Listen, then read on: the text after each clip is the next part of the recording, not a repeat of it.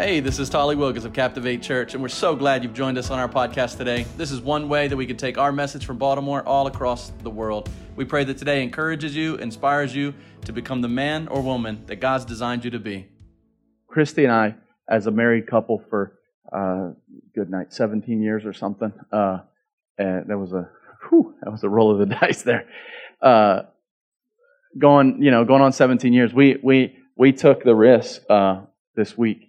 And we went shopping together for stuff in our house. And so we had a room. We moved into our house a year and a half ago or so, and we had a room that we've kind of dubbed the family room, but it's kind of a pass-through room that goes to our backyard. So inevitably, we just kept dumping all the yard equipment and yard games and whatever else in that room. But we wanted to put stuff up, but we always put it off. Not enough time, not in the budget, whatever. So finally, my wife was like, "Babe, would you go to Kirkland's with me?" Now I heard, "Hey, babe, do you want to argue for 3 hours?" So I don't know if I was hearing the same thing, but I was just like, "Yes, honey, I would love to go to Kirkland's." And so we ended up. I don't know if I said it that way, but it sounds good for a story. We ended up going to Kirkland's, and so here's the deal, like. Though I'm a dude, right? Like I'm a hunter-gatherer. And so a lot of times if a guy goes to a store, it's kind of like, I know what I'm after. I'm going to find it, kill it and then bring it home. We'll cut it up and eat it. But you ladies, you have a way of looking at every barcode in the store.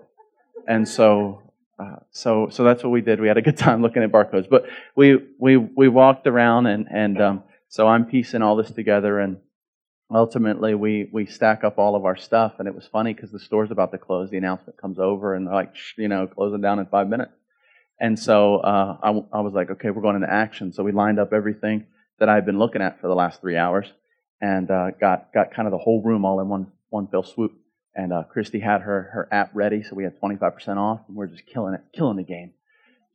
So in the midst of all of that shopping, I saw these signs, and we didn't get any, but I thought they were cool. And here's one. So in this house, we do second chances. We do grace. We do love. We do mistakes. We do hugs and family. Isn't that great? Isn't that right? Here's another one. It's a similar kind of a we do thing. We in this house, same thing. We do hugs with grace. We do family, love, second chances. We do real. We do I'm sorry. And so it's kind of setting a tone, right, for a home. And that's really the series that we're in, is just as a family of God, as a church of God, what do we do? What do we do? And so today I want to remind us through the Scriptures what we're called to do and who we're called to be. Over the last few months, we've gone through different series. We talked about the Holy Spirit, then the Holy Spirit that moves in us, then the Holy Spirit that moves through us, and then now we're at a stage where we say, okay, but our faith's not individualistic. Our faith's just not ourselves. Our faith means that we're a part of a family of God. And so we, the church, what do we do? Who are we as the church? So I want to encourage you, if you would, go to 1 Peter chapter 3. 1 Peter chapter 3. We're going to read from 13 to 17. And it goes a little something like this. Now, who is there to harm you if you are zealous for what is good? But even if you should suffer for righteousness' sake, you will be blessed. Have no fear of them, nor be troubled. But in your hearts, honor Christ the Lord as holy, always being prepared to make a defense to anyone who asks you for a reason for the hope that is in you. Yet do this with gentleness and respect. Some of us need to underline, circle, highlight, bite your finger right with blood. Like, that is good. Do this with gentleness and respect. We'll get into a little bit of this. Having a good conscience, so that when you are slandered, people saying wrong things about you, those who revile your good behavior in Christ may be put to shame. For it is better to suffer for doing good, if that shall be God's will, than for doing evil. You see, you have a choice and I have a choice. This whole passage actually, it's a really great passage about people who treat you wrong even though you're doing the right thing. And this whole passage even gets into men and women and marriage and what is that relationship. And if you look closely at what the Lord tells the man, a lot of it has to do with hey, don't be a jerk. And so when you get into the rest of the passage, it's like, hey, what happens if you're doing right and you're following the Lord, but man, people seem to be mean to you. And so I want to unpack this and show you what we do kind of anyway.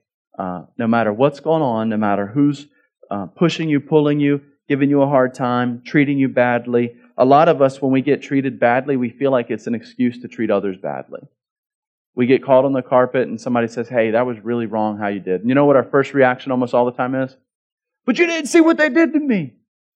And so the scriptures, though, say, you know what? I don't really care. It's kind of like a dad, dad and mom, and the kids are fighting, and you say, hey, I heard a bad word or something, or I heard meanness come out, and so, hey, I want to correct that. What happens inevitably is the kids come down with fingers pointed, and as a parent, you just go, hey, I'm not sure what happened before that, but we're not going to tolerate what I heard here. Now, we could talk about what happened before that, and we'll deal with that separate, but I'm correcting you right now for what happened here. And so the Lord calls us as His church to do a few things, even if we're under some pressure. Let's look at verse 13. Now, who is there to harm you if you're zealous for what is good? But even if you should suffer for righteousness' sake, you will be what? Blessed. Even if. Everybody say, even if. So even if you do me wrong, even if you put me down, even if you make fun of my faith, even if. The point is not that I veer off my faith suddenly as some kind of permission slip given, but actually even if in the midst of people being mean to me, even if in the middle of people hurting me, even in the middle of society harming me, making fun of what I believe, even if I have a standard. If you're jotting notes, write this down. We do good, period. Period. As the family of God, as the church of the living God, we do good, period. Even if. Miss Colleen and her ministry in East Baltimore, there are a lot of even if moments. Even if moments.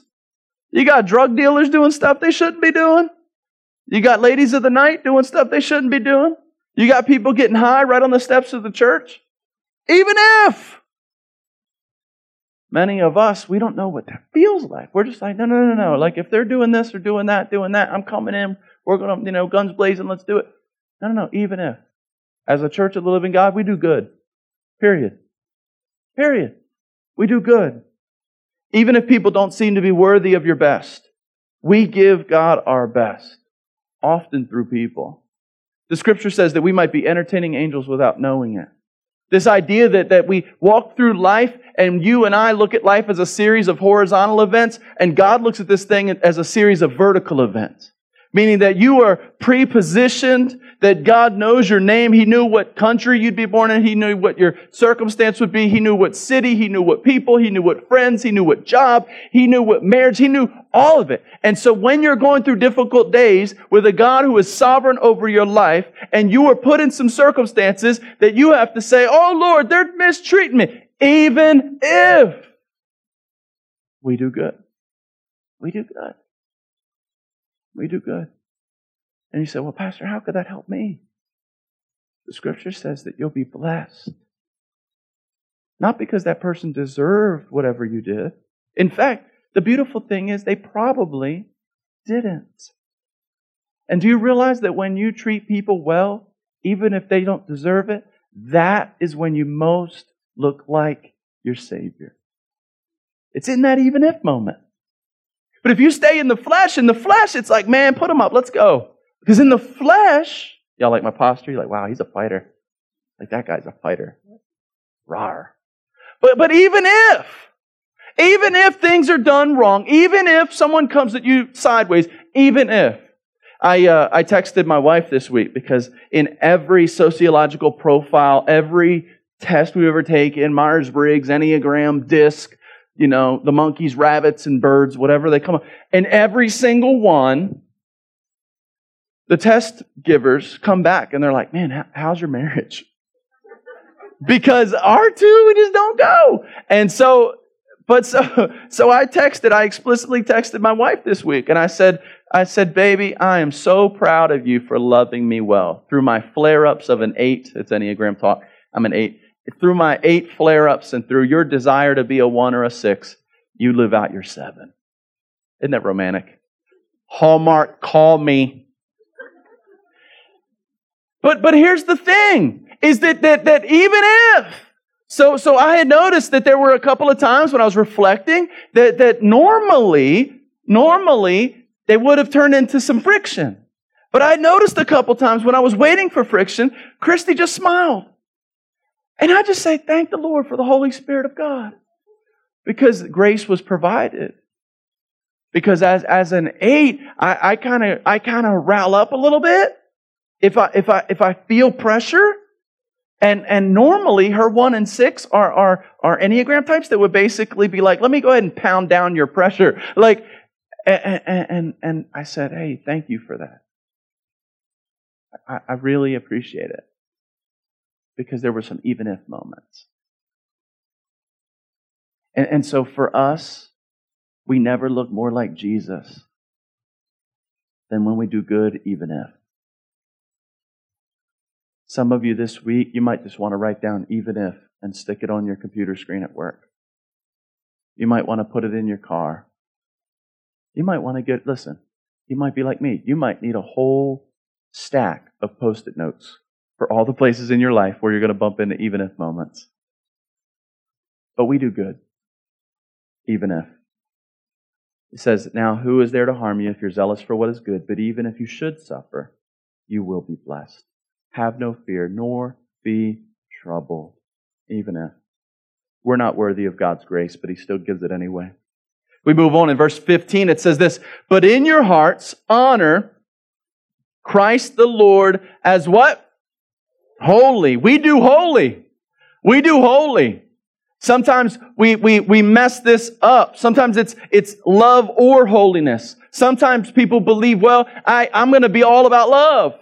But what that means is I've got to let holiness slide, meaning righteousness, doing the right thing, lining up with God's law. Some of us believe that if I'm going to be all about love, I've got to give up holiness because I've got to love.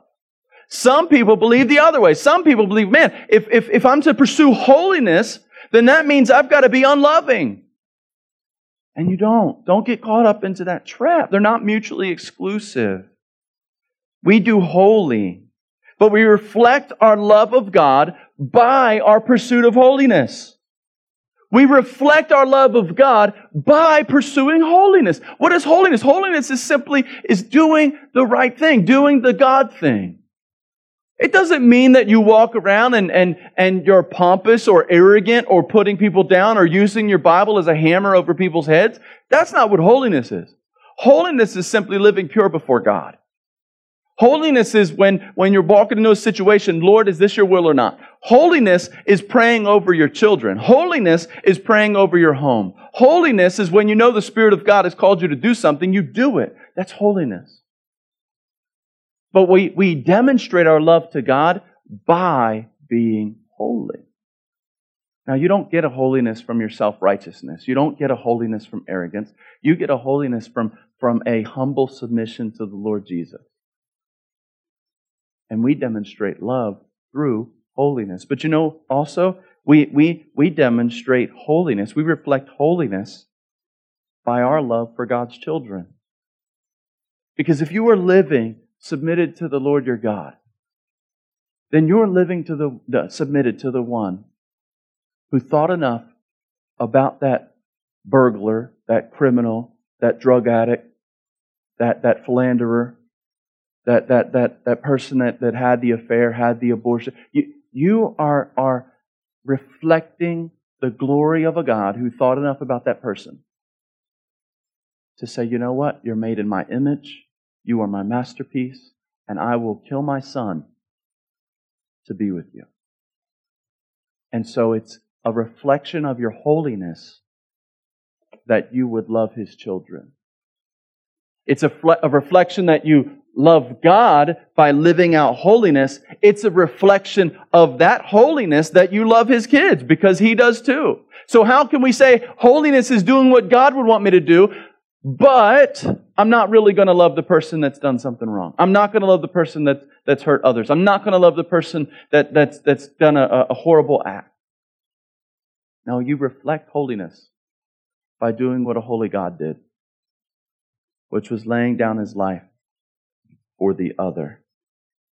But in your hearts, honor Christ the Lord as holy. Many of us honor Christ the Lord as a lot of things: Savior, Blesser, Forgiver, Healer. We honor Christ as a lot of things. But we also have to take some time and pause and make sure we're honoring Christ as holy. And if He's holy, that means there are places and situations that I shouldn't entangle myself.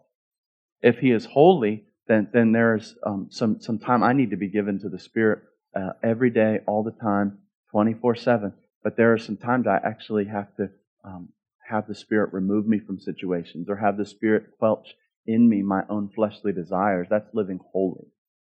Holy's not like the monks in Mighty Python. You know, like that. That's not holy. That's weird. But holy is listening to the Spirit of God every day. And I pray that you'll seek Jesus as holy. We do holy. It goes on, 15b, 1 Peter 3:15. Always being prepared to make a defense to anyone who asks you for the reason of the hope that is in you. For a reason, for the hope that is in you. We do hope. Everybody say hope. Hope. We do hope. Here's the deal with hope, though. That it says you have to be prepared. Do you know the time to be prepared is not when you're in the game? Do you know the time to be prepared is not once you're already at work? Do you know the time to be prepared is not on the wedding day to go figure out what dress you're going to wear? Being prepared means that you're doing stuff before an incident requires it. Being prepared for financial hardship means that before you have financial hardship, you live a certain lifestyle. Being prepared for brokenness, being prepared for loss of life, being prepared, all of that happens ahead of time. All the stuff that you're going to face, and you know you're going to face it because this world is not your home. Heaven is your home. You are, my friend, a sojourner through this world. Be prepared for the incidents that are coming your way. To be prepared means that I've got to gear up in times when I might not need it. I can't wait until my coworker says, "Tell me about Jesus." And I go, I don't know how.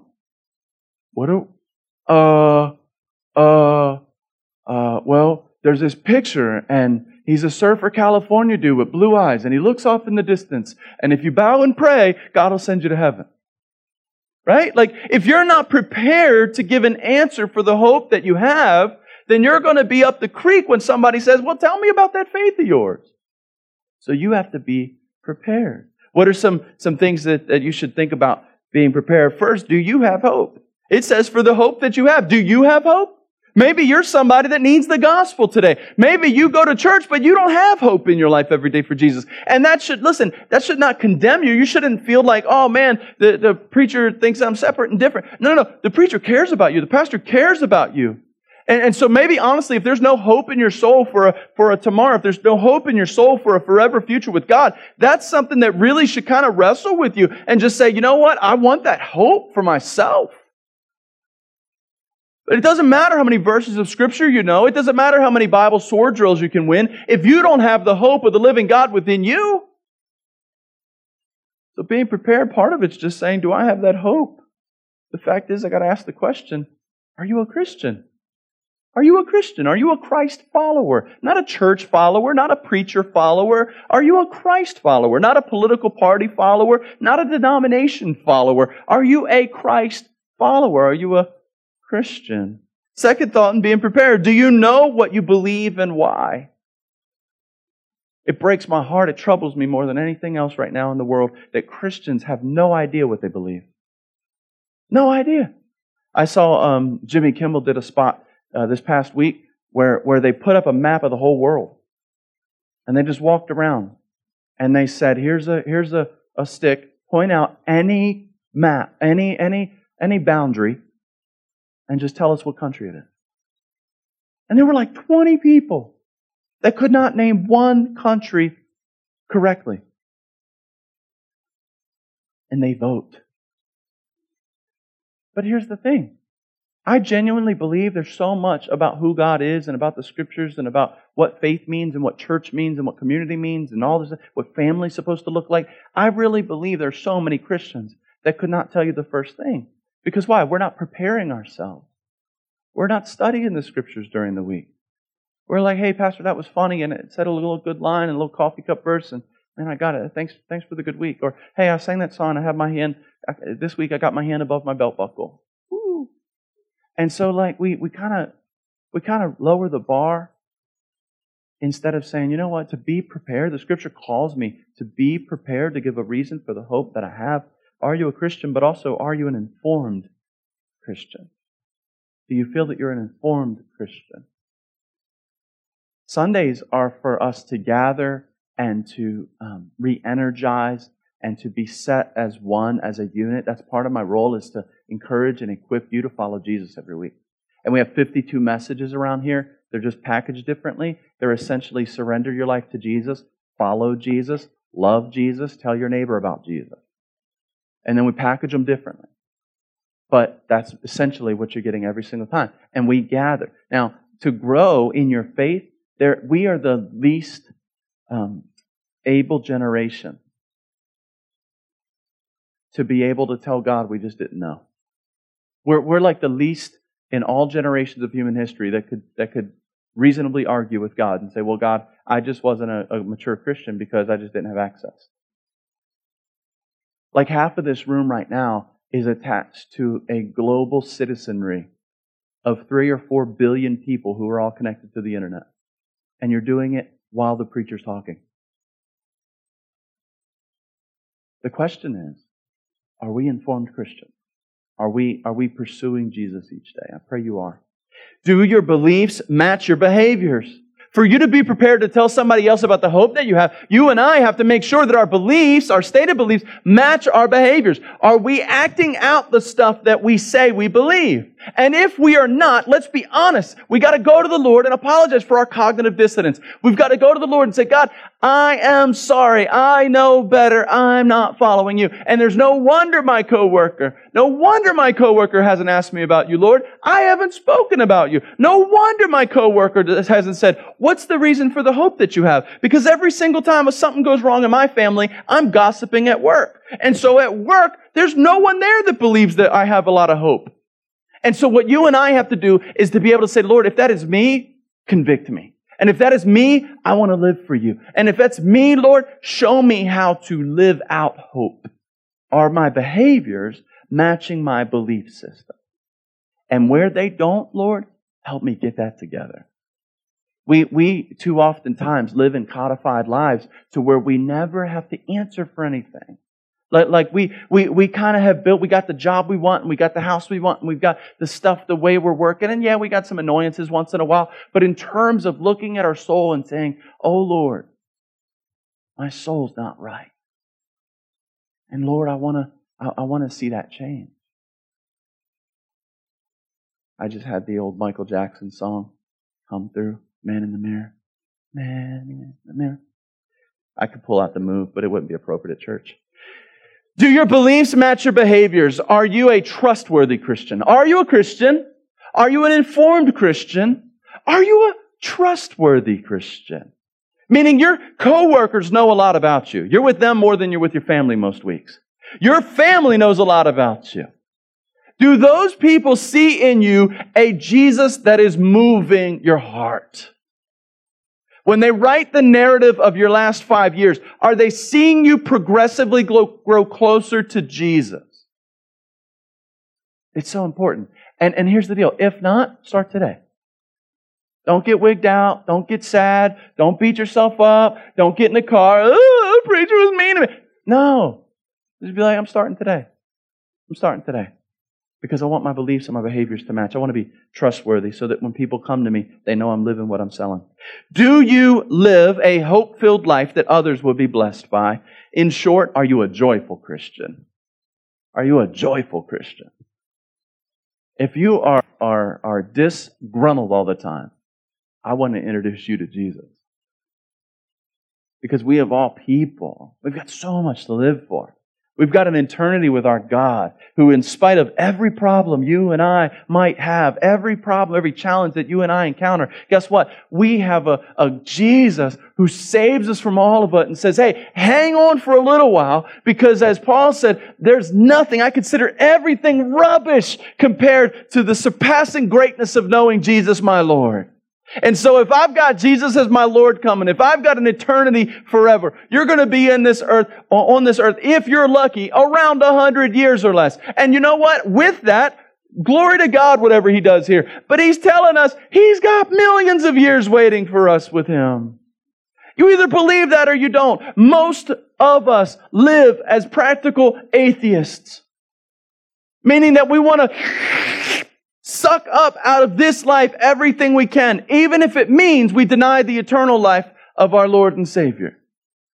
But man, if we would really believe, that there's a big picture here, and our job is to really turn around and take as many people from this side to that side with us. Man, if we would believe that how we live and how we walk and how we talk and how we treat people and how we love and how we give grace and mercy and how we care for the orphan and the widow and how we work with the poor. Man, if we would believe that is all mattered. It all matters because it's taking a whole train of people into heaven with us. Then we would say, oh my goodness, I can bypass some of the sucking out of life because I can put in life into a lot of people who don't know the Lord, but they need to know Him because, man, He's good.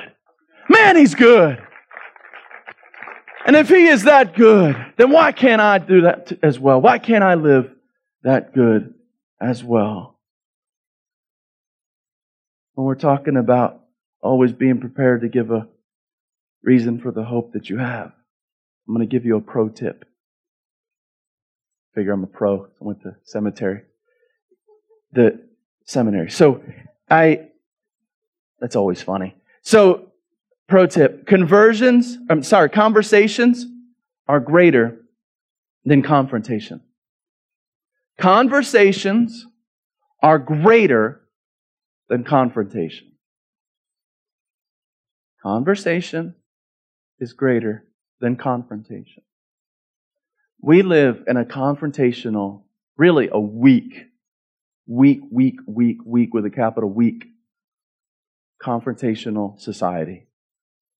There used to be days if you wanted to vanquish an enemy, you had to dress up in a color, in an outfit, and you had to march, which was stupid. All this was dumb, wasn't it?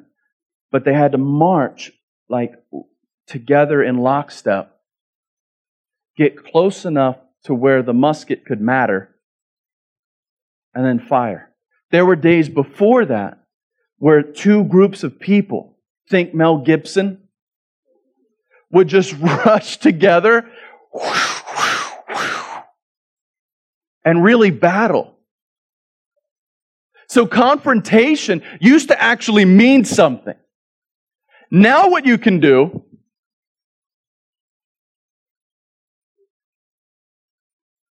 I hate that. Those people are stupid. Sin. You don't like me? I think your face is ugly. We live in a world now where we're just exhausted by confrontation. You can confront people wearing your pajamas, eating cereal, not taking a shower, brushing your teeth. The world doesn't see you, but you can try to make other people feel bad. Here's the deal. The world is exhausted from confrontations. And if you're representing the King of Kings, Lord of Lords, He doesn't need you to defend Him.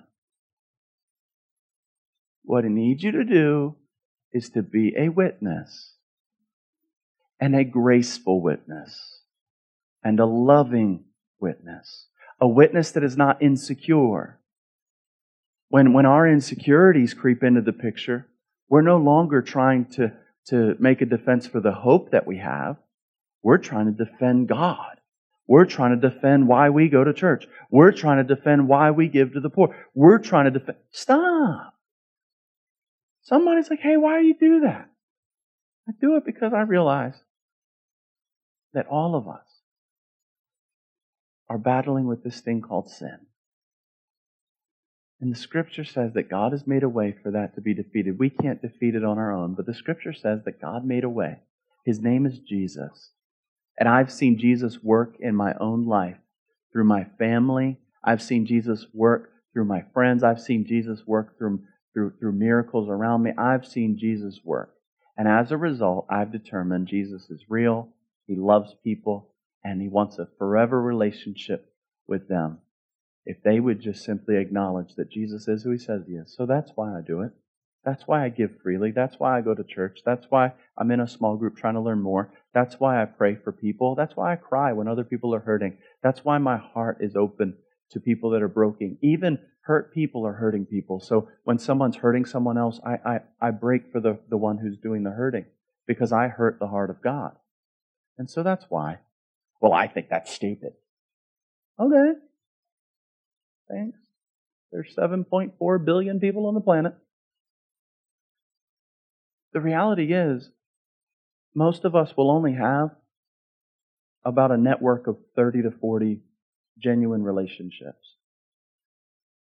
But we're spending our energy and emotion trying to confront 7 point whatever billion people there are that disagree with you about something.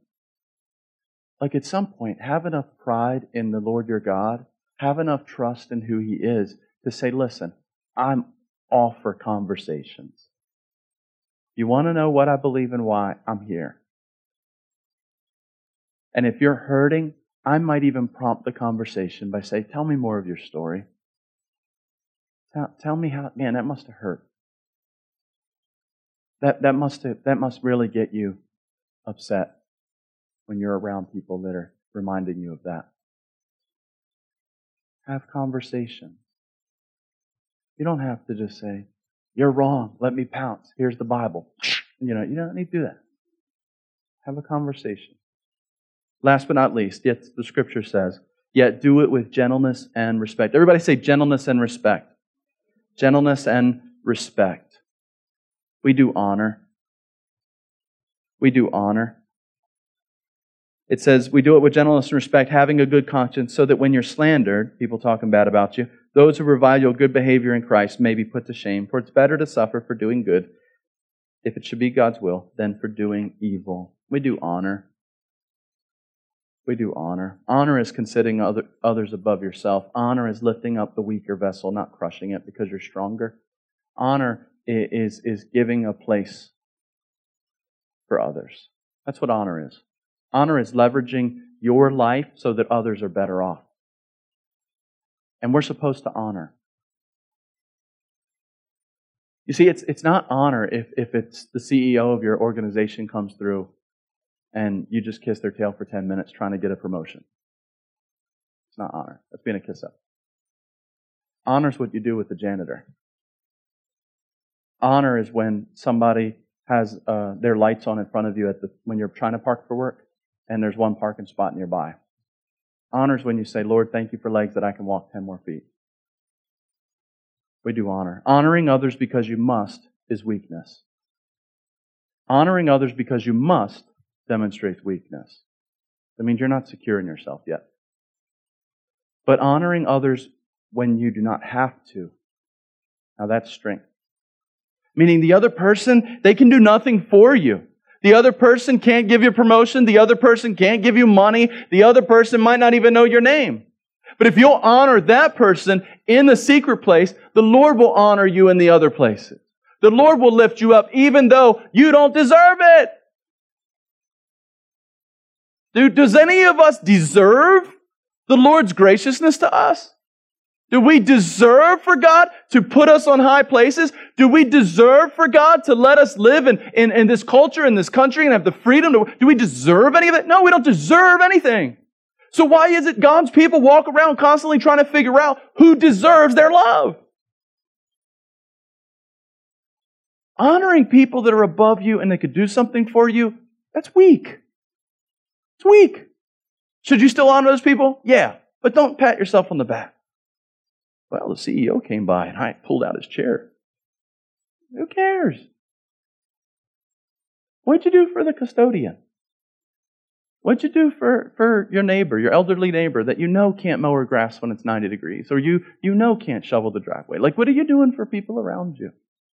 What are you doing for kids that just need a safe home to go to once in a while? We do honor. We do honor as a church. We lift up those who might not feel they're worthy. Here's the last bit for today. Character is displayed by how you treat the people who cannot help you. Character, good or bad, is on display by how we treat the people who cannot help us. And so this week, your new goal is not just to be nice. This week, our goal is to honor. Honor the Lord by our holiness. Honor the Lord by loving Him and through our holiness, but because of our holiness, loving people around us. Honoring the Lord by recognizing that, you know what, Lord, I am judged by how I treat the least of these. I am judged by how I treat people that cannot help me. I am judged by what I think and what I do when there are no spotlights on. And so, Lord, will you help me to honor you by honoring others? Will you help me to be ready to give a defense for the hope that I have in you? Help me to be a witness, not a judge, not a prosecutor's attorney, just a witness. Lord, help me to realize that my life and my decisions and how I live mean that there are millions of people that might possibly interact with me, and I need to be able to pull them in. My life is bigger than my life. And so my behaviors are bigger than my behaviors in that moment. Help me, Lord, to give a reason. Help me, Lord, to give hope to these people who have no hope, so that they might see the love of God, how He's lavished His grace over me. So let me lavish my grace and love on them so that they might be Him too. Then when we all get there, when we get to heaven, and the saints go marching in, let there be a train of people behind you. So where your life didn't just matter because you were a nice moral person in Western Christianity. But let your life matter because there's a train of people who are coming to heaven because you let your life be leveraged to the glory of God. We do hope. We do honor. We do love. We do grace. We're the family of God. Let's go be it this week. Amen. Let's pray.